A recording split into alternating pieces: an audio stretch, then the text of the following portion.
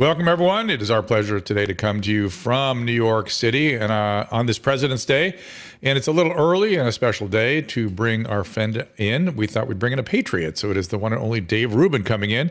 You can follow him on Twitter at Rubin Report and also rumble.com/Rubin Report. He, of course, is the host of the Rubin Report on Blaze TV, author of Don't Burn This Book, and Locals, Rumble. This is all Dave Rubin. And so he has created platforms in response to some of the censorship, and he helped us out a great deal, actually, when there were darker hours in terms of the censorship amongst the social media giants. So we'll get into all that. We'll get into your questions. I'm watching on Restream, and of course, the Rumble Rants. We'll see you there, and I've got a million questions for Dave today, so let's get to it. Our laws, as it pertains to substances, are draconian and bizarre. The psychopaths start this way. He was an alcoholic because of social media and pornography, PTSD, love addiction, fentanyl and heroin. Ridiculous. I'm a doctor, for sake. Where the hell do you think I learned that? I'm just saying, you go to treatment before you kill people. I am a clinician. I observe things about these chemicals. Let's just deal with what's real. We used to get these calls on Loveline all the time. Educate adolescents and to prevent and to treat. If you have trouble you can't stop and you want help stop it, I can help. I got a lot to say. I got a lot more to say.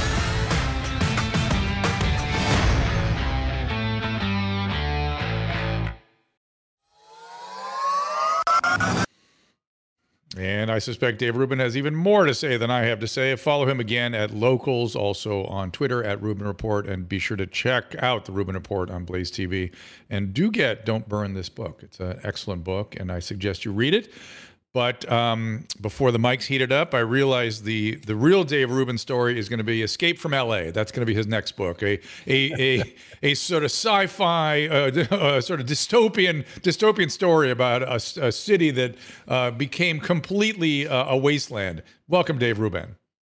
Drew, it's good to be with you. You You know, it's funny. That was a very kind intro. You hit all the main points. I thought you were going to say a guy who abandoned me in Los Angeles, because if I'm not mistaken, so we had you guys over a couple times for dinner parties and some other events that I did and things, but I'm pretty sure you were at my last house party, dinner party in Los Angeles before fleeing. I got the few people that were still sane in LA under the roof. We fed everybody, and I said, that's it. I'm out of here. And well, it's about 13 months later, and I'm flourishing in the free state of Florida, my friend.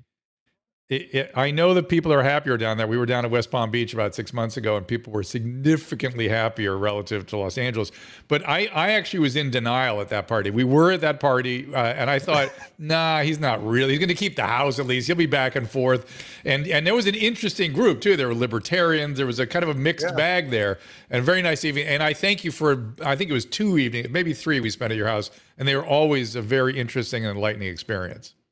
Well, you know, one of the things that I was trying to do, especially for that last year in Los Angeles, well, first off, when the lockdowns were really draconian and they said you can't have friends over and don't be out on the road at this hour and all that crazy stuff, I immediately was like, no.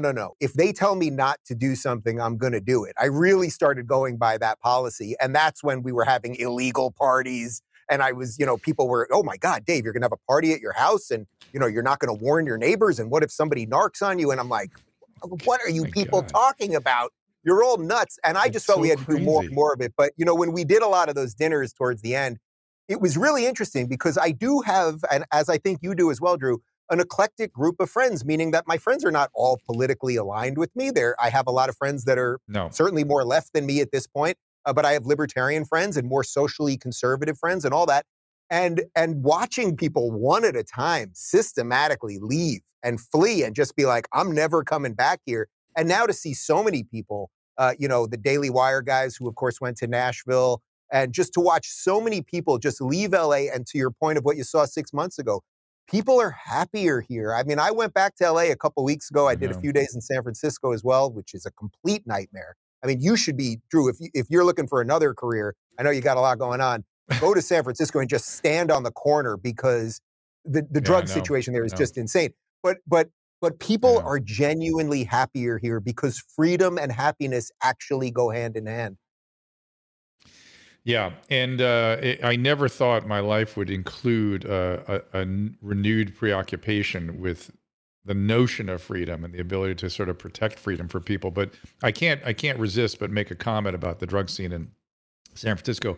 What a lot of people don't realize, what's been driving me crazy about homeless for the last 5 years, and you and I have had many conversations about this, is these are my patients. I know exactly how to treat them. I know how to get them back to a thriving life. And those for whom it's not possible, I know how to treat those as well. And for people who need custodial care, I know how to treat those. I've done it all. Did it for 35 years. But in California, we are not allowed to help people. It's against the law to try to help them or to ask anything of them, like, hey, come with me. Oh, no, you can't camp here. That's against the law. You can't do that. And one of the things you must do to treat a drug addict is go, hey, stop that. Come with me. That's just the first principle. You got to do something. Even if you're going to give them replacement therapy like Suboxone or something, you still have to say, I'm going to ask something of you. I'm going to ask you to live something of a different life than what you're living. And we're not allowed to do that. And so they're dying just in LA County now.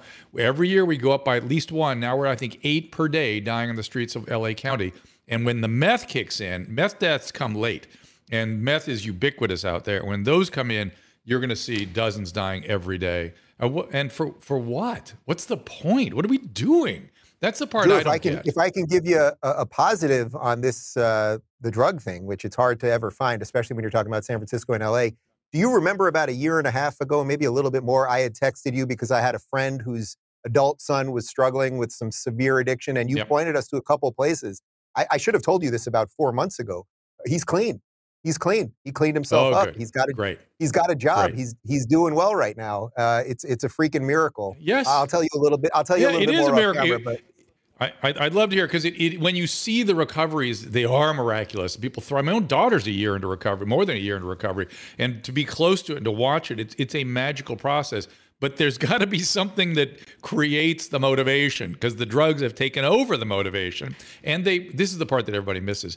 It's a progressive illness that ends in death, especially with opiates and meth. But my point here today is not to talk about that. I can go on all day about that, and as you well know. There's a lot of stuff on my mind. Let me just ask you first. Are there things keeping you up at night right now? Well, it's interesting. I often say on the show that the day-to-day politics that I talk about, meaning the national politics and what's going on with, say, Ukraine, which I talked about this morning, Biden showing up there instead of being in East Palestine, or what's going on with gas prices or supply chain, et cetera, et cetera. That stuff obviously bothers me. But in some ways, it's weird because it's very disconnected from how my life here is in Florida. Florida is having an economic surge. There are 1,200 people moving here a day. The one issue in Florida, really, we're having record low crime, a record low unemployment. The one issue we have is that housing prices are high because so many people are moving here, and it would be hard for any state to deal with that kind of influx. Let's not forget, California lost about 1 million people in the last 2 years. Florida has gained probably about 600,000, but again, 1,200 people a day. So my day-to-day life here is quite good. As you know, we're also new parents, so I have 2 young boys downstairs that are keeping me quite busy, and it's given me a renewed fervor to fight for the right things and try to live the right way, which I'm trying very hard to do, and that sort of thing. But in terms of what's keeping me up or what I'm really worried about, I mean, I am worried, I would say at a blue sky level, that the American experiment maybe cannot continue the way we've always known it to continue. Meaning that, Drew, you and I are of a roughly certain age, let's say Gen X-ish, something around there. And we kind of grew up in a world that had solved for most of these things. I grew up in the 80s and 90s. Nobody thought it was cool to be racist. Nobody thought it was cool to be anti-gay or any of this nonsense. We have unearthed all of this stuff now. And now because of the way the woke have operated, and I would say basically decimated the Democrat Party and destroyed what were old school liberals who almost don't exist anymore. This thing has infected all of our institutions. And I am worried that at a federal level, the United States of America maybe does not fully work anymore the way we wish it could work or the way it was supposed to work. The states seem to be doing it better, although I should say it's actually the red states. And the question is, how long can that tension exist? I mean, this is what federalism is all about. Our founders were very wise to really put the power in the hands of the state. But we've got an ever-encroaching federal government that is screwing things up at an incredible rate related to financial policy and foreign policy and everything else. And it's like, man, I don't want to be, the last guy fighting for something that doesn't exist anymore. Maybe our efforts are better spent fortifying wherever it is you happen to live, which is basically why I moved to Florida in the first place. Well, you're sounding like Michael Malice now. I don't know if you've interviewed him, but he has made this No, I case have very many strongly. times. I love Malice. Well, he would say, I think Malice would say that's a bit of a white pill, actually. Because on one hand, it sounds Yeah. like it's a black pill, meaning it sounds very depressing, the end of the United States. And I am Yeah. certainly not saying that fully, and I am not calling for civil war or anything of that nature. But the white pill version, meaning the positive vision version of that, is that this is exactly how we were founded. That the 50 states were supposed to be these experiments of democracy, and certain states could have Yes. low taxes and low regulation, and then we could see what that would be like. Some states, like where you live and where you are now, could have very high taxes and high regulation, and then we can see how that operates. And then all you have to do, you don't have to be a mathematician or anything else to just see the migration patterns. Where are people going and where are they leaving? And that really tells you all you need to know right now. Right. So that's a really interesting point. So my question would be, why does there have to be a dissolution of the more perfect union notion? Why can't it be exactly what you're describing and still find some sort of more perfect union of the states? In other words, one where the states are allowed to do this, and there still is a federal government that does its thing, but is limited like it was originally intended to be. And one of the things I will say, that one thing has come to me during the pandemic, I didn't realize how federal bureaucrats were really the ossification and the ones that run the government, and the people that I and you elect to go there can't seem to do much because of these bureaucrats. Unless somebody could undo that, my little model may not work. But why not that? Well, I don't know if you remember, there was this guy, he was sort of orange, and he used to talk about those people often and how they kind of run everything, and you've got to drain the swamp of those types of people. That bureaucratic, never-ending state that just, it's a giant sucking sound. It always wants more money. It always wants more power, et cetera. So it's funny, what you're asking for, as you said, is really what we have already, right? We're not asking to rebuild a nation and rebuild all of our founding documents. Like, we really have to sit down and look at these things and parse through the bad parts. Actually, that's not what we have to do at all. What you want and what you're asking for is strong states, so that way you have more local control. So it's a truly bottom-up way of looking at the world. Biden always says, I want to build the economy bottom up. What does he say? Bottom up and side out, something like that. Makes no sense, because actually he wants everything top down, which is why we have high inflation right now and everything else. What you would want are strong, local towns and cities first that build up into strong states. So you have governors that have a lot of influence, let's say, over, the day-to-day lives of their citizens. But the federal government has a very short list of things that it's supposed to do. Controlling borders is one of them. It doesn't seem particularly good at that. So really, all we would need are enough red states to somehow put pressure enough on the federal government to behave the way it is supposed to behave. I don't know that it can fully do that, or that there's a mechanism to really make it happen, because the mainstream media, big tech, all of these things, we've created a situation where, 250 plus years ago, we left England because we didn't want to be ruled by a king. And yet, for some reason, we all pretend that the president is the king, and that somehow Joe Biden can solve all of our problems, which I'm pretty sure Joe Biden can solve none of my problems, much less his own problems. To your point, everybody that's listening to us really needs to go read Democracy in America, or at least look up the Wikipedia of Alexis de Tocqueville, because he was here in the early stages, and one of his prime observations was the practice of democracy was the reason. First of all, civil studies, an understanding of civil, how you operate a government, participation in the government, and local democracy and the practice of democracy is what he saw as the essential ingredient that allowed democracy in America to thrive. And he actually had real doubts that it could survive in Europe because they didn't have that practice.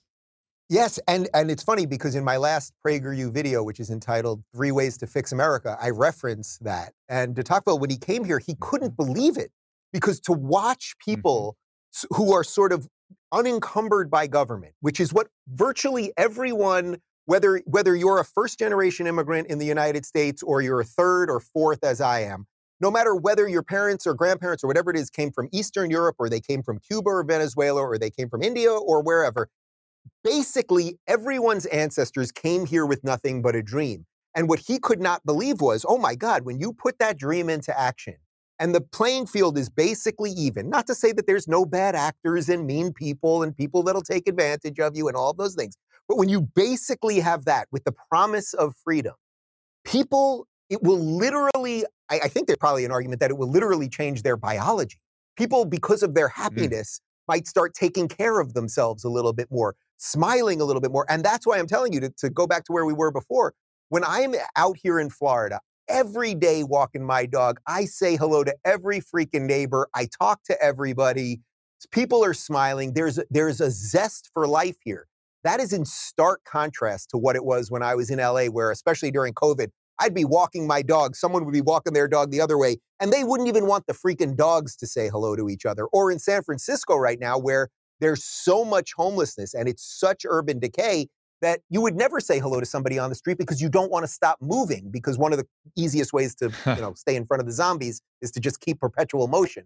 So those things, they're not disconnected. They're really not disconnected. Yep. I have a vivid memory of the darkest hour of the pandemic, and we should probably talk about that at some point today.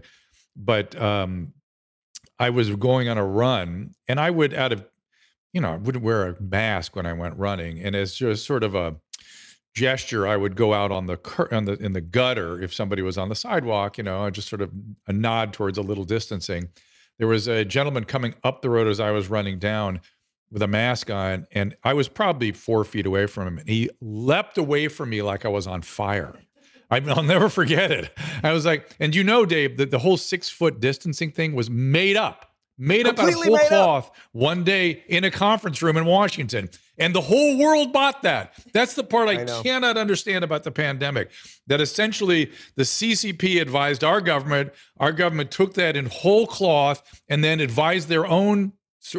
They sort of invented their own system of this term called social distancing, also invented, and the whole world fell for it. It's the most extraordinary experience. Who would have ever thought? Drew, can we switch this for a second and let me ask you a question? Yeah. So when I had you on my show, it was one of the last shows that I did before I left LA, and it was still in the middle of COVID. There were vaccine passports, all of the nonsense. By the way, I'm still unvaccinated, and I'm very proud that I'm unvaccinated, and I never forced any of my employees to get vaccinated or anything of that nature.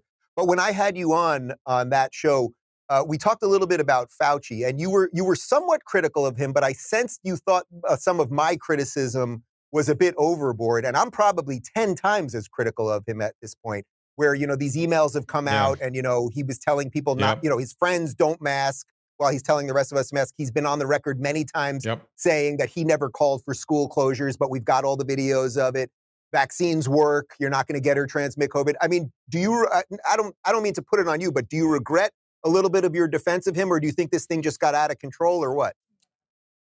I think both. I think it with an absolute hysteria developed. I don't understand why he was so adulterated by it. As I told you in that interview, he was a very important leader during the AIDS pandemic, and he was somebody I looked to and guidance, and he was just superb.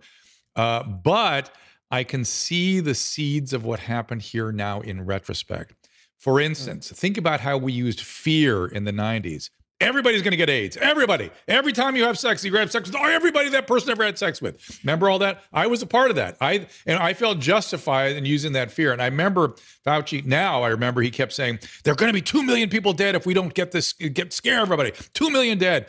We ended up with like 175,000 in that same time interval. He was expecting 2 million because we went out and scared people. Now, it wasn't the same level of hysteria that they created here. But I have learned that what happens in these, whenever there's a physician who feels that he or she is an evangelist and is out to save the world, that's mad science time. That's the time to run.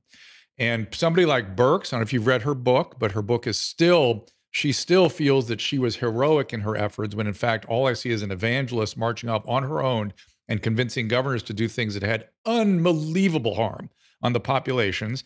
Fauci, likewise was using fear, using techniques, was clearly adulterated in many ways.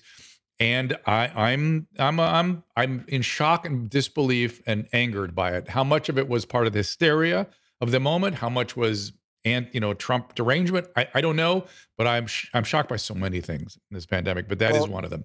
That he was as adulterated as he was shocking to me. Since you mentioned Michael Malice before, and his newest book is called The White Pill. I mean, I would say the white pill version of all that is someone like you who was influenced by Fauci, and now you can see some of what happens to these people. I think an awful lot of people are feeling a renewed sense of what it means to be an American right now. A lot of people, even people in LA I hope. I don't know the numbers on this exactly. And I always say to people, I have a bit of a distorted view on this, because now I am living in the place that, as DeSantis calls it, it is the citadel of freedom.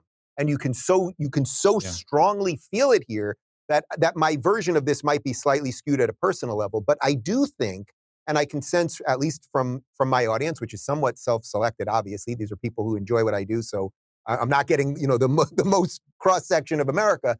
But an awful lot of people that I hear from are saying, I was a Democrat 3 years ago, or I believed all of this stuff 3 years ago. I was for school closures. I was for masks. And now, after 3 years of it and a COVID emergency that Biden still has in charge, even though after the State of the Union, he walked around and hugging everybody and he's 87 years old or whatever, 81, whatever it is.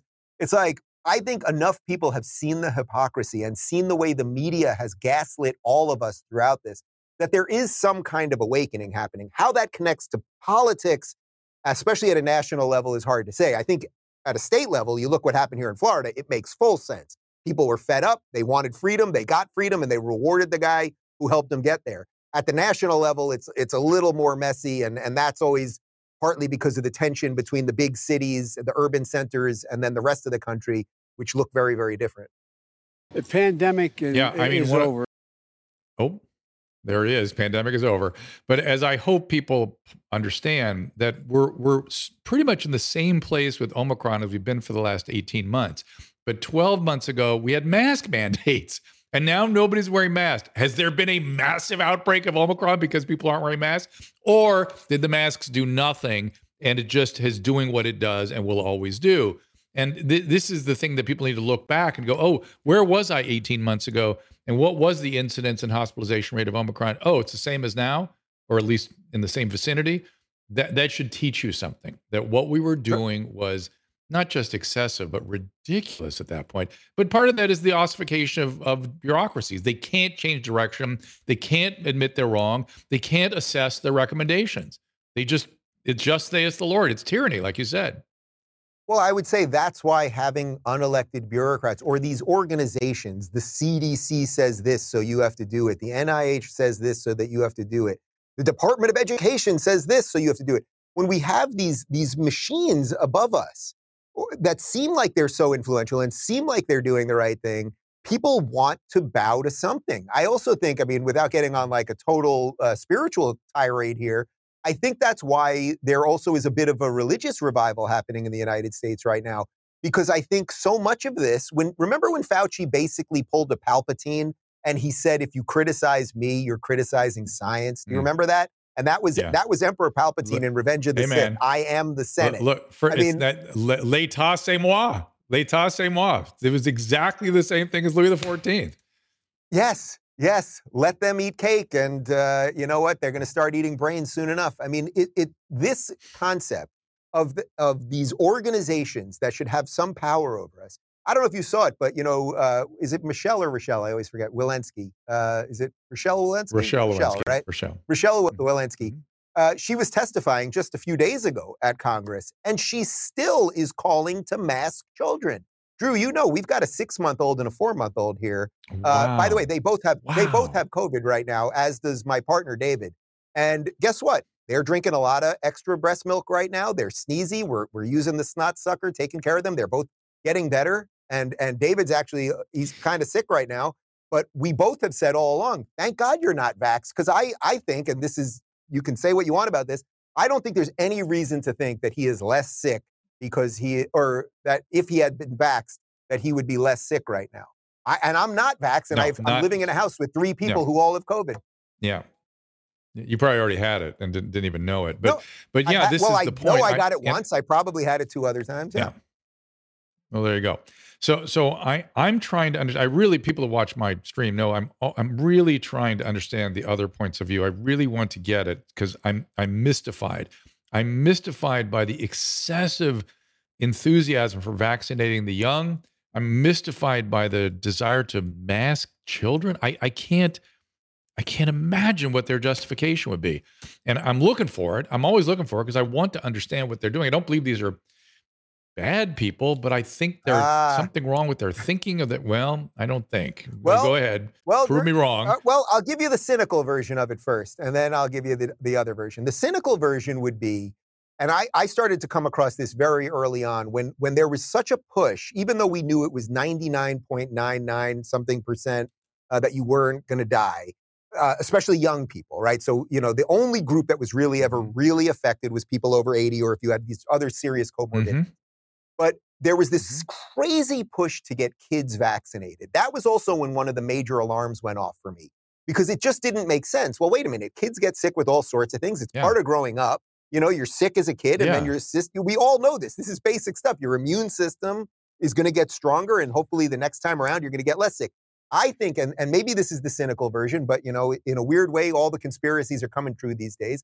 I think one of the pushes from the CDC and the NIH and Pfizer and all of mainstream media to get all the kids vaccinated was because once you as an adult, it's one thing to get yourself vaccinated. You dealt with whatever pressures you had, and I'm not diminishing that, the fact that they were firing nurses and all of the horrific things that they did to people. It's one thing to do it to yourself. Now, let's say you get your 12-year-old son injected with this thing. And now we know that myocarditis is way up, and there's all these studies now. And I have a young friend, I think he's 22 years old, who since he got vaccinated has been having heart issues. He's wearing, for 2 weeks, he's wearing a heart monitor right now. Perfectly healthy his entire life. I've seen a lot of that. I've seen a lot of it. I know it's just one example. I'm just putting it out there. But I think what they did was they said, wait a minute. If we get these people to do it to themselves, it's one thing. But once we get you to force your child to be vaccinated, then, man, you have to be in on this, because to confront yourself with the reality that you injected your child with something that you have no idea really what it is, or did it do anything, or God forbid, did it do something actually net negative to their health? Man, you in some ways, you have a slave for life at that point, because to deal with that reality that you were part of it to your own child, again, as a new parent, I just simply cannot imagine. I get that. I get that. I don't know why they would. I don't know why. It's too much for me.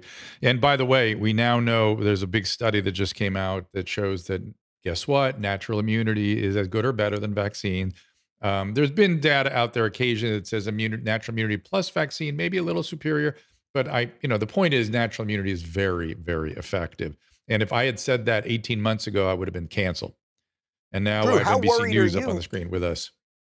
How worried are you as a doctor that the next time something comes around, let's say there is something that is quote unquote more legit than COVID, or something that is really dangerous, whether it's a respiratory illness or something else, I am quite worried that even me, that I will be so dismissive of virtually everything that comes out of the machine that could cause a problem. That the trust breakdown now, to me, seems scarier than whatever COVID was. Right. I would have somebody who's used to poring over the medical literature and trying to figure things out would have difficulty figuring out reality. That's the problem. Reality is obscured. Even in medical journals now, the editorial process is highly problematic. And you need look no further than Twitter files to see how what you're seeing or what you think you're seeing is being adulterated. How did you respond to the Twitter files, and why isn't that a bigger deal? It's hard for me to get my head around that too. Man, well, as you know, I went to Twitter, San Francisco. That's why I was in San Francisco a couple of weeks ago, and I chatted with Elon. The plan was not that I was going to drop a Twitter files. It was really just they found I had been working with these engineers for a couple of weeks because my traction was way off. I finally got in touch with someone at Twitter, and then they uncovered some stuff in my account that they had not seen on other people's accounts. So at about 5 o'clock East Coast time, I get a call. Can you get to San Francisco tonight to meet with Elon? I somehow bolted on a plane, got there, literally after midnight, met with him for a few minutes, and he said, I'm actually pretty tired. I've been testifying all day long. It's the Tesla quarterly meeting. But this is how good the guy is, truly. He says to me, it's about 1 a.m., like he was tired. His eyes were bloodshot, like he was tired. He goes, listen, if it's a real problem that you need me to deal with right now, I'll stay. Otherwise, could we deal with it tomorrow? And I was like, this is the world's richest man, literally, like, he doesn't owe me anything, like treating me like I'm the boss. Anyway, the next day we had a much longer meeting where he explained a lot of things to me. But what's interesting to your point is if the question really is like, well, why aren't more people paying attention? Well, the whole system is dependent on people not paying attention. If people were really paying attention, there have been massive violations of our First Amendment rights. Twitter employees were pressured by government authorities to take down tweets. That is a violation of the First Amendment, period, clear and simple. I've talked to a couple First Amendment lawyers on this. What's interesting about it is that you really have no recourse if that happens. So, for example, and I was trying to find this out from the Twitter people, and they couldn't give me a clear answer on this. In July of 21, I was suspended on Twitter for saying that vaccines were not working as promised and that they were prepping us for mandates. That's exactly what happened. It was a month after Biden said, if you get COVID, if you get the vaccine, you will not get or transmit COVID. That wasn't true. I knew it. And I knew it was just obvious that mandates were coming. I got suspended on Twitter for that. Now, I asked them, hey, can you guys find out? Is there a way to actually go back and check? Was this a random Twitter employee that took this account down? In which case, that's annoying, but it's not a violation of my First Amendment rights because it's not the government. Or did a government agent collude with someone at Twitter to do it? Now, they did not give me the answer on that, but I asked a couple of First Amendment lawyers about this, and what they said to me was, well, even if, Biden himself called up Twitter and said, you got to get Rubin's tweet down about this mandate stuff because it's rolling out soon and we don't want to freak everybody out. You basically have no recourse. You can't really sue the government for financial recourse. You can maybe get them to issue an apology, but usually they're not going to do that either. So I think part of the reason that this stuff always continues is that the system is built to never punish anybody. I mean, nobody's been fired because of COVID. Somebody at the CDC should be fired, right? I mean, fire the janitor, throw somebody under the bus. But nobody has been fired at all. We live in a time of cancel culture, and we're canceling all the wrong people. Yeah. That, by the way, I have an analysis on my computer called Censorship and Suppression of COVID Heterodoxy, Tactics and Countertactics.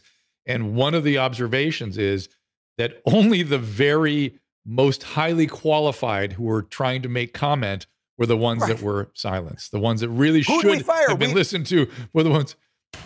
Yeah. We literally fired the doctors and the nurses. The doctors and the nurses who we were told were indispensable, or whatever that phrase was. What was it? Not indispensable. Whatever that phrase they were using. What was it? Whatever. I remembered all with people are. Yeah.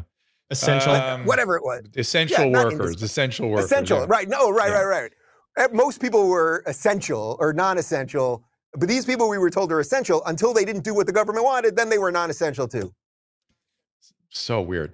So, okay, I want to take a real quick. Is this not? Do you not feel like you're through the looking glass, Dave? This is bizarre. I remember you were sort of more in this camp when we did that interview you just talked about on your show before you left Los Angeles, and now I'm like, okay, I'm through the mirror with David. What the hell happened here?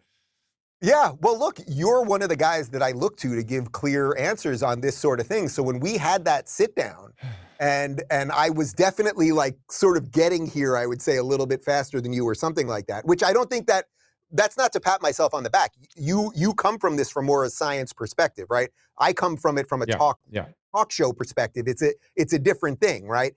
But I have to say, I'm glad that you got to the other side on this, because we need some communicators. One of the reasons everything's breaking down is that nobody knows who to trust. And I'm not saying people should be listening to me going, man, David is, Rubin's right on every freaking COVID thing there is.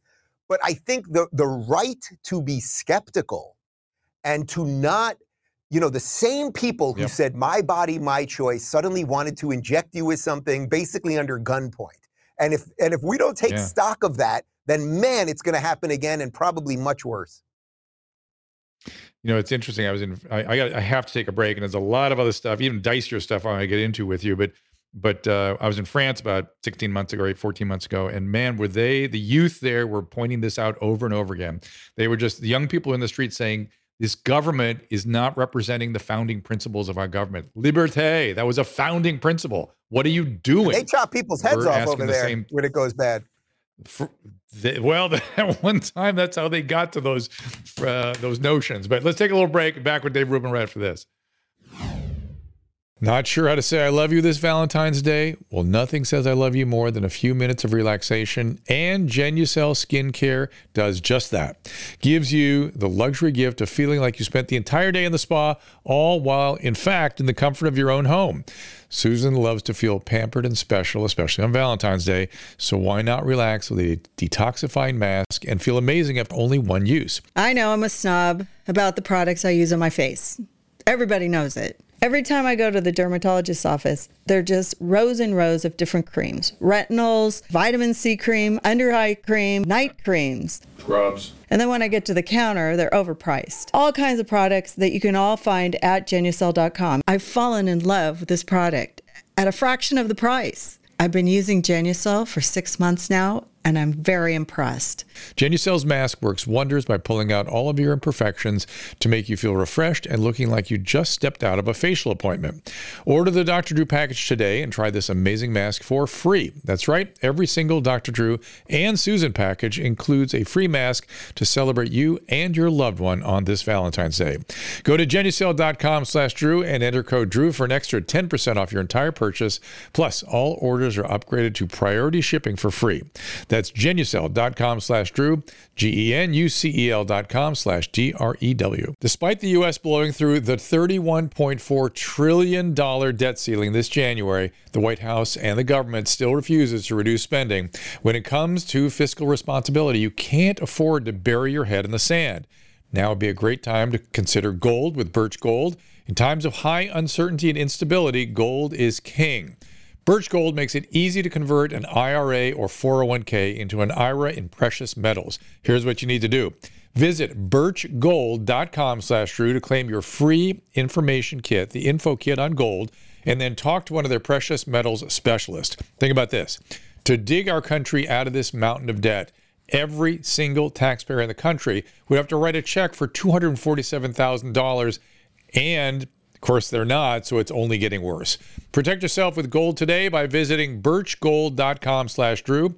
That is BIRCH gold.com/Drew. With an A+ rating with the Better Business Bureau, thousands of happy customers, and countless 5-star reviews, you can trust Birch Gold to protect your future. Here's what I want you to do. Visit birchgold.com/Drew today. The parallel economy has empowered us to care for our health, well-being, as well as longevity. Likewise, for us pet parents who now have a place to go when it comes to keeping the family dogs, cats, even horses in the best shape possible. As a dog dad, I'm thrilled to be working with Pet Club 24/7, a company founded by two guys who lost dogs to serious conditions, including cancer. Pet Club 24/7 has an incredible array of products, including a line of supplements for humans, such as the Inforce Plus Coreolus Versicolor and Inforce Coreolus Versicolor with Reishi. My friend and colleague, Christina Ferrari, a cancer survivor herself, swears by it. When I was diagnosed, the doctor in the emergency room told me, you have 2 years to live. Oh, boy. Along with the stem cell, I took these. I have been in remission for 8 years now. For dogs, Mush Puppy treats are a fan favorite. Rex, oh, boy. Oh, he came right. Oh, there he is. They are also made with the Coreolus versicolor mushroom, which supports their immune system according to hundreds of clinical studies. Here's Kristen Ludlow, National Vice President. That strain does matter. We do have the most potent strain, and we also extract it in a proprietary way. And that's why we've been having such wonderful experiences with these products. Mush Puppies are made here in the U.S. There are no fillers. It's non-addicting. Your dog can't accidentally overdose. Go to drdrew.com/petclub247 for a discount off the list price. That is drdrew.com, PETCLUB 247, Pet Club 247. The Rubin Report, Dave Rubin at the Rubin Report. Dave, come on back here. Is it at Rubin Report or at the Rubin Report on Twitter? At Rubin Report. There is no the. Okay. All right, got it. And my wife ran in here during the little break and said, please thank him for Rumble, because we were getting censored regularly by YouTube. I was in YouTube jail. I was sanctioned at all kinds of stuff. And when we wandered over to Rumble, we found a interesting, free, open space for liberty and expression. And YouTube got their act together a little bit after that, after some of us were just heading over there, which is interesting. I think you sort of forced their hand a little bit. And then we have a better relationship with it now because we found a human being at YouTube we could talk to and appeal to. And, the appeal is allow physicians to discuss science in real time, which they actually agreed on. Well, doesn't that just show right there that competition is good, right? You always want to invent a better mousetrap. So YouTube basically has had a monopoly on online video, and the Rumble guys came around and said, hey, we can do this too, and we're not going to be as restrictive. And holy cow, if you put some stuff up there and it's a little controversial, that's not for us as a platform to decide what can be up there. If you break the laws of the United States, you have a bigger problem than us, obviously. But without, beyond that, with very limited exceptions, I mean, there are slander and libel laws, things of that nature. You can do what you want on Rumble, and we're here to be a neutral platform. The way I got involved with Rumble, as you know, is I started Locals, which was really a subscription replacement of Patreon. That really, it was a couple of years of my life that was a blur. I didn't even know what I was doing, building a tech company, as if I wasn't busy enough, but it really blew up. And then we've subsequently merged with Rumble, and we're now the subscription part of what Rumble's doing on the video side. And, Drew, one of the things that people don't really know about Rumble, because everyone thinks that it's a YouTube replacement, is what it really is. It's an infrastructure replacement to Amazon AWS. AWS is Amazon Web Services. That's the underbelly of the internet. Yeah. So you may remember. Wow. You may remember after January 6th when they blew up Parler. Basically, Amazon, just on a touch screen, I don't know if it was a touch screen or a lever or whatever they have over there, they said, oh, we don't like Parler. They're the new guys in town, 23 million monthly users. Let's just blow them up, and they're off the internet. Yep. So what Rumble is doing is building that infrastructure up, and we have our own servers and all of those things, and we have a lot more to work on. But competition is and human ingenuity, that's the only thing that will get us out of any of this stuff. I agree with you. I just keep wondering how long, but here we are. I mean, at least you've been able to do something extraordinary, and it's appreciated on our end, I must tell you. So thank you for that. I want to wander into some stuff here and see what we can do with it. Now, we both said that one of the really important sort of tasks ahead, amongst other things, is, and some people have framed it as teaching civics, that we at least understand our common history, our common heritage. And there's almost no topic where I look at what people's level of conversation is, and I think they just don't understand. They have no idea. People seem to have no sense of what this country was founded on, where it came from. And I have to talk about a difficult topic today with Greg Gutfeld on that show. And it has to do with lynching. And I wanted to discuss it with you beforehand, if you don't mind. Are you up for that? Sure, yeah.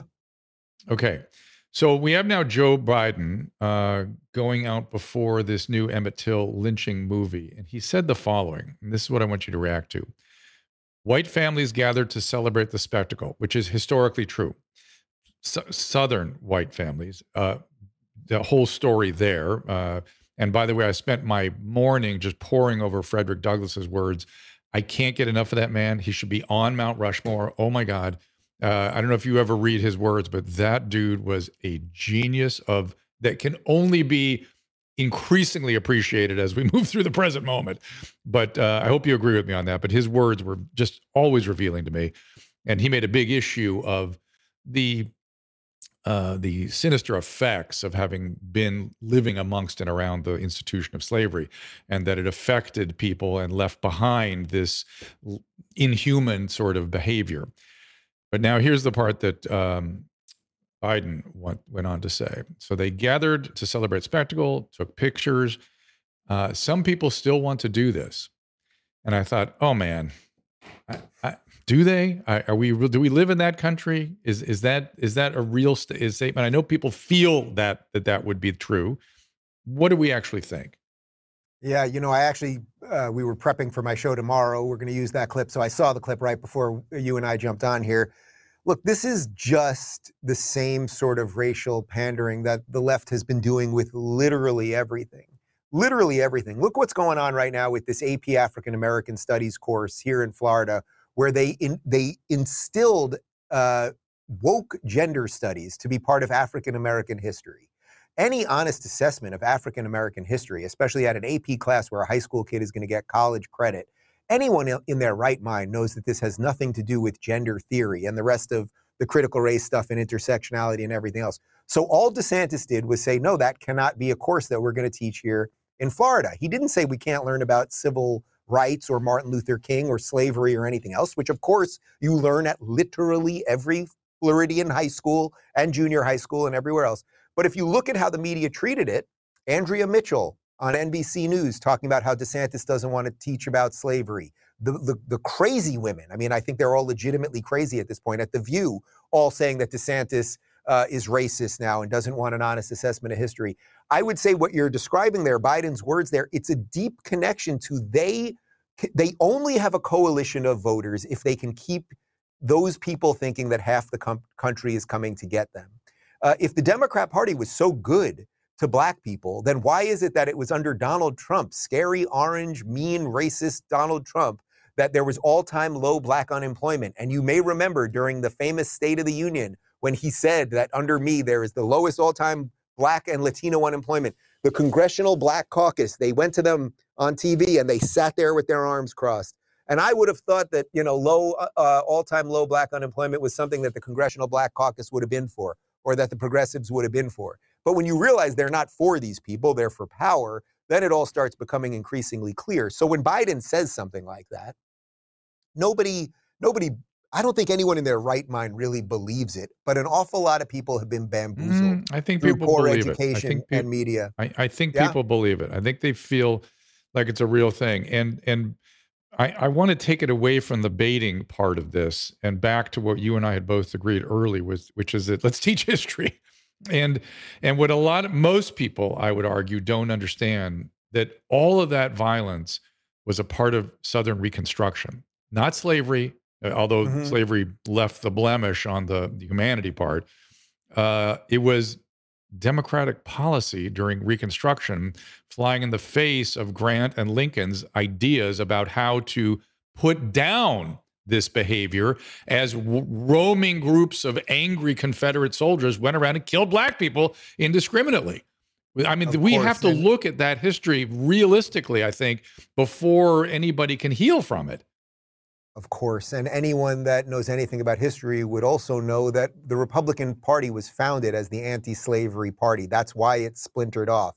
I mean, there are realities out there. There are facts, and there is a true, honest history of this country. It is not perfect, and perfection does not exist.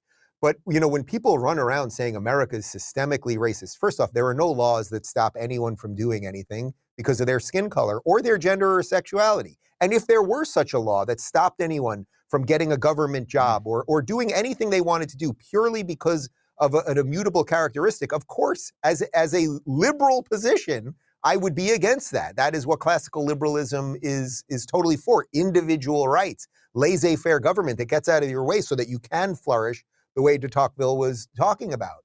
But that is not what these people seem to want. They seem to want to constantly feed everyone this idea of endless racism, and yet nobody leaves this. I mean, what would you say is a less racist country than the United States? Meaning that there's more people of every walk of life here. We've done it unbelievably well for 250 years. What country is less racist than us? I mean, we're not a racist country by any estimation. But Dave, I would push back that we have this extraordinary history and if we're going to point at that extraordinary history, let's understand it. Let's actually get into it deeply. And extraordinary history where people were not seen as full humans, right? 3/5 or whatever they were. And then what happened, and really, I think so much of the trauma that's still around was from Reconstruction, more than slavery, which is an extraordinary thing to say, that the violence of Reconstruction, people have, it's so horrible and so violent, it's been expunged from the American memory. It was horrific. And so when somebody points at something like the lynching, of course it has echoes, but if you don't understand where those echoes come from, it's just going to feel like it's about to happen again. Well, I think in essence, what we're talking about here is how do you educate people properly? So that, we can take any issue of the day, whether it's understanding what individual rights are when they lock you in your house or when they try to scare you about some race issue or some gender issue. What we're really talking about is education.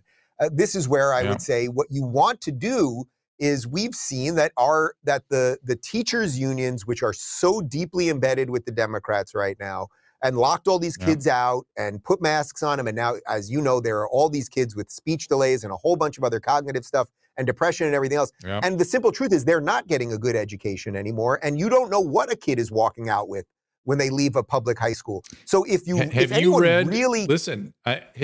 you read some of these reports from Ukrainian kids that have come over here, and in California specifically, some of these have come out where they're in these middle school classrooms and high school classrooms, and they cannot believe it. They can't believe what's going on and what is accepted as education there. And I've always said, when you look at the as you said, the lockdown and, keeping schools closed. And I'm with you on this, on the teachers thing, that was the reason things stayed closed very clearly, because I did a nightly newscast during that year and I interviewed some of them. I kept saying, all right, you want all these things? Let's do it. Let's get them in place. Let's open the schools. You're a sexist. Like, what? they just didn't want to do it. They didn't want to do it. Right. So I've always point at the Ukrainian women. I've said this many, many times. I'll say it once more because it's you, which is when they, when during the beginning of the Ukrainian war, there was this exodus of women and children. Men were generally staying back to fight. And in Poland, all the reporters were putting microphones in the women's faces. And of course, they were crying and saying, it's terrible. We had to leave our husband, our son. It's awful. But then they would always turn to the kids and go, but these kids have been out of school for 2 weeks. We have to get them back in school. This is ridiculous. And they put them in a school where they didn't even speak the language. They were so anxious to get them in school because 2 weeks was unacceptable. 2 years for us. 2 years, everybody. Right. And I'm going to guess they got a better education, and they probably got a better education in a language they didn't understand than what you'd be getting at a California state school. And that 100%. Is the point. What you would want if you care about education, and so that people can have an honest assessment of history, so we can get to the root of where we started here, you would want school choice. You would want to fund students instead of systems. You would want to say, if you believe in taxation, right? So if you're any of us other than Michael Malice, our ANCAP friend, if you believe that taxes are valuable at any level, and he might be right about it, but if you believe that a state should exist and it should take some money to do some basic functions, generally people think that means one of the functions is educating young people. But we've now proven, because of the bloatedness of the Department of Education and these crazily powerful teachers unions, that they are incapable, at least at a national level, of educating young people. So what you would want is school choice. You would want to say, okay, instead of just pumping all of this money into state schools that are constantly failing, you might want to say, and we could do it from a racial perspective, you might want to say to a young black woman, hey, you have a 7-year-old kid, and the district that you guys are closest to it's a terrible school. There's crime and there's drugs and all of this stuff. How about, instead of just forcing your kid to go to that school, we'll give you a tax credit or a voucher, whatever you want to call it, for about $7,000. And now you have 4 different schools you can choose from. One's a public school, one's a charter school, one's a private school. You might also be able to find a nonprofit that could help make up some of the extra cost on some of this stuff. And through choice, to get to what we talked about with YouTube and Rumble, well, now these schools have to compete a little bit, and they might start doing something more honest and decent. But when you ask, why do people not know history? Well, it's fairly obvious. The education systems have absolutely failed everybody. It's monopoly versus competition. We need a Teddy Roosevelt towards education rather than just although we need it for business too these days, but at least you were able to get some inroads competitively. I want to point out one other thing that occurred to me when you were talking about wherever people come from to get to this country to take advantage of the ideas upon which they were founded. People are now increasingly aware of Ukraine's history. My family was running away from the Holodomor, right? As there was a huge exodus, this was Stalin's, it's much like they did in Mao's China. They did all these agricultural groupings of people and killed millions of people as a result through famine. And what's interesting is that I used to hear stories from my grandmother where before they left, they were ficting to leave because there were people that would run through these communities and destroy them. and just they were fighting amongst themselves. They, along the way destroy the properties and things. And some of these were Jewish communities. And so there was almost like pogroms going on at the time. And she called them all the bandits. They were the bandits. And to this day, I don't know if those were the Bolsheviks, the Tsarists, the Mensheviks, or just criminals roaming around. And it could have been all of them, because that's what was going on in Ukraine, courtesy of the Russian Revolution. And then Stalin took it into a complete famine. And it's only recently that you started seeing the country thrive again. But it's interesting to me that they're very accustomed to leaving. People just, they're out, they're going somewhere else. Well, it's an interesting point, actually, because, as Biden is literally in Ukraine today, basically promising Zelensky more money and saying in essence, Biden said, we will fund this thing forever and we'll give you whatever you want. Yeesh. And then I don't know if you saw the video on this, but Zelensky basically said there will be no compromise until we join NATO. He's not going to be able to join NATO. Putin will not allow them to be part of NATO on his border. It's as simple as that. And Putin has nukes. So we can fund this thing forever, and we can give them tanks, and we can give them airplanes and bags of cash and never get a receipt. And it will not end this thing. And the other odd thing is, you seem unable in mainstream media to say just that. I'm not pro-Putin. I'm not pro-authoritarian. I have no doubt he's doing horrific things to not no doubt, it is known. He does horrific things to political dissidents. This is not a friend of freedom or of minorities or anything of that nature. But the question is, does that mean the United States of America, which cannot protect its own borders or basically do anything right anymore at a federal level, should we be giving a foreign country $100 billion to literally pay their pensions? Do you know that? We're now paying the pensions of some of the Ukrainian citizens. We should at least be able to ask those questions. But if you ask those questions, MSNBC will call you a homophobe or something like that. Maybe the U.S. government owes me something to give my heritage. I don't know. Wouldn't it be nice? Wouldn't it be nice? I don't. Do you think? Let me ask you just an assessment. I keep hoping, at least, and I wonder if you have any sense that this is so, that a lot of this is a bluff to try to get some sort of negotiated something going on. Is that possible? I guess it's possible, but what do you think? Oh, you mean on Zelensky's part, like playing the hard line to get the negotiation? Everybody's part. Everybody. Because what is Biden's end game here? Go forever? I mean, really, that's your game? Or is it to say I'll go to ever so we can get Putin to sit down and do something reasonable? Right. Well, one of the problems with this administration is because they lie, I would say, about everything. I cannot give you an example of something they don't lie about. They are so deep in it that every day, I mean, I cover those ridiculous press conferences with Jean-Corinne Pierre every day. The woman could not say anything true. And by the way, this is, Psaki before her. I used to always say she can't say anything true. If you asked her what her favorite color was, she would say 4. I mean, these people are completely incapable of saying true. So I don't know what the American position on this is. There's also this sort of story, not story, that it sounds like we blew up the Nord Stream pipeline, which probably would be an act of war in a sane world. But okay, let's put that aside for a second. At the Zelensky level, if you say, hey, I'm being funded to the tilt, I want everything I want, and I will take nothing less, and I'll just have this thing go on forever. Putin, the other guy, might just say at one point, 5 years into this thing, after we've just more and more money and it's just endless and all that stuff, Putin might just say, you know what, enough of this, and we're going to end this war. And the way he would end it would be something unimaginably horrific. So this idea, everyone needs an off-ramp here. The U.S. needs an off-ramp because I think the average person has had it. They just don't understand what's going on here. We're not giving any money to the people of East Palestine with this horrific disaster, and Biden's showing up over there, right, in Ukraine. So we need an off-ramp. Putin needs an off-ramp because I assume he wants Russia, whether it's Greater Russia or his Russia, to be part of the world again at some level. So maybe he won't get everything he needs. But Zelensky also, how is it that the guy who we're told is, being bombed out of, into oblivion and losing his country and all these things, how is he the one saying, I'm not negotiating? That's not how any of this works. Remember that, what was that, the Progressive commercial, whatever it is? That's not how it works. That's not how any of this works. Right. Oh, that's so upsetting when I think about that. It's very disturbing. And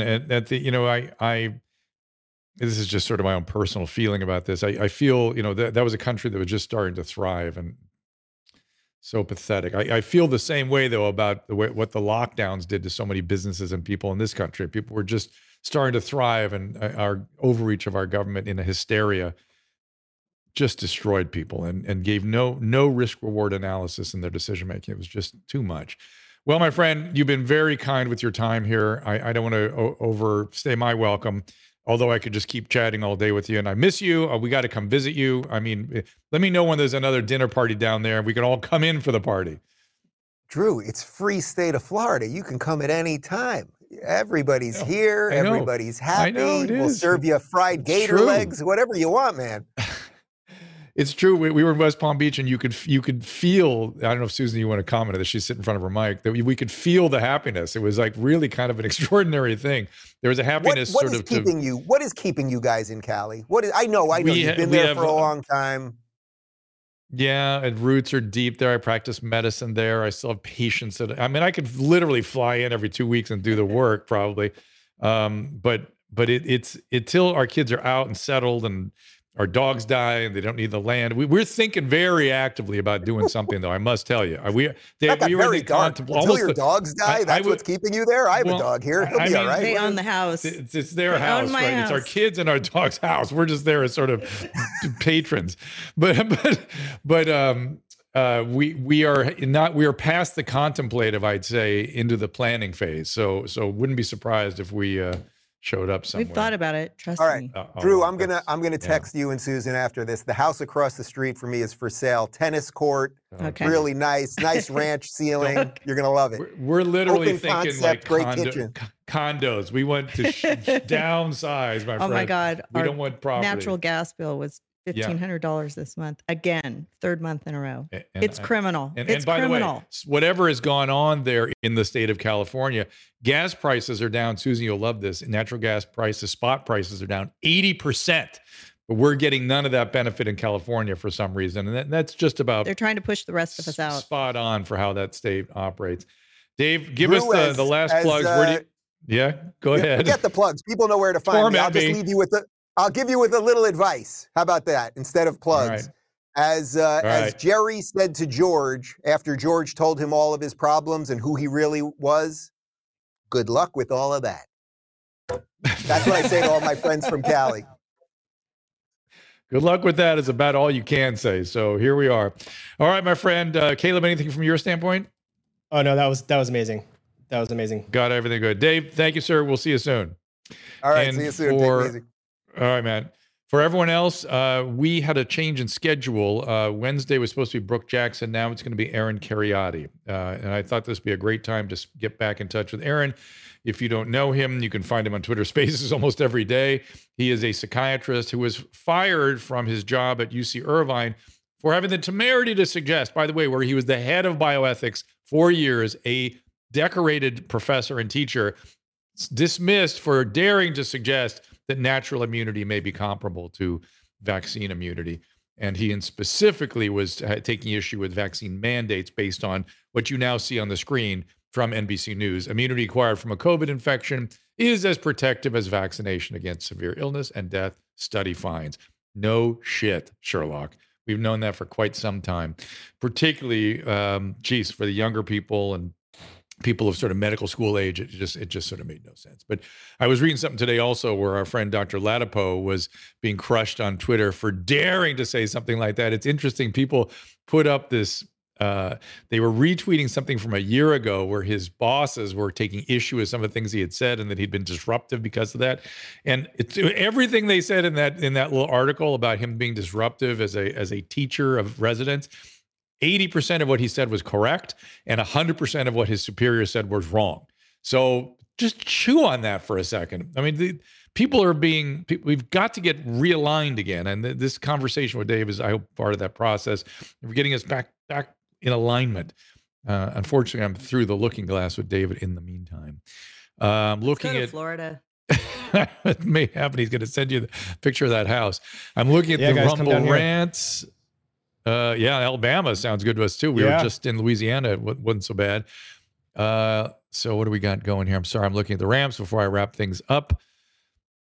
All the red pills. I'm just hoping that it changes in California, that it's not going to stay. Well, I have said that it would be. I think we need to complain more. Well, no kidding. I think it would be appropriate. I thought it was appropriate to fight for California about a year ago. I thought it was worth the fight. Now I'm not sure there even is a fight, so I don't even know quite what to do, because most people that are up for the fight have left or are leaving. Although some are going down to Orange County, and sort of apparently I'm hearing there's some people down there that are from the Northern California. Yeah, that utopia. Would be a good idea for us. So anyway, back to my roots. All right. So what's happening tomorrow? Do we have one bedroom that doesn't need natural gas? Right. I'm in for that. Oh my God. So look for me on Greg Gutfeld tonight. Also, I believe we are not having a show tomorrow. That was today's show, correct? Is that true? Yes, that's correct. We're back on Wednesday. No, tomorrow we don't have a show. We're off tomorrow. Tomorrow is Caleb's wife's birthday. Oh, yeah, that's right. Because happy birthday to your wife. And we'll be back with Ariadne on Wednesday at our usual time, which is 3. With Dr. Kelly. With Dr. Kelly, of course. Dr. Kelly will be in here. Dr. Kelly ought to be in here. It'll be 6 o'clock Eastern time, 3 o'clock Pacific time. We will see you then. Ta-ta. Ask Dr. Drew is produced by Caleb Nation and Susan Pinsky. As a reminder, the discussions here are not a substitute for medical care, diagnosis, or treatment. This show is intended for educational and informational purposes only. I am a licensed physician, but I am not a replacement for your personal doctor, and I am not practicing medicine here. Always remember that our understanding of medicine and science is constantly evolving. Though my opinion is based on the information that is available to me today, some of the contents of this show could be outdated in the future. Be sure to check with trusted resources in case any of the information has been updated since this was published. If you or someone you know is in immediate danger, don't call me, call 911. If you're feeling hopeless or suicidal, call the National Suicide Prevention Lifeline at 800-273-8255. You can find more of my recommended organizations and helpful resources at drdrew.com/help.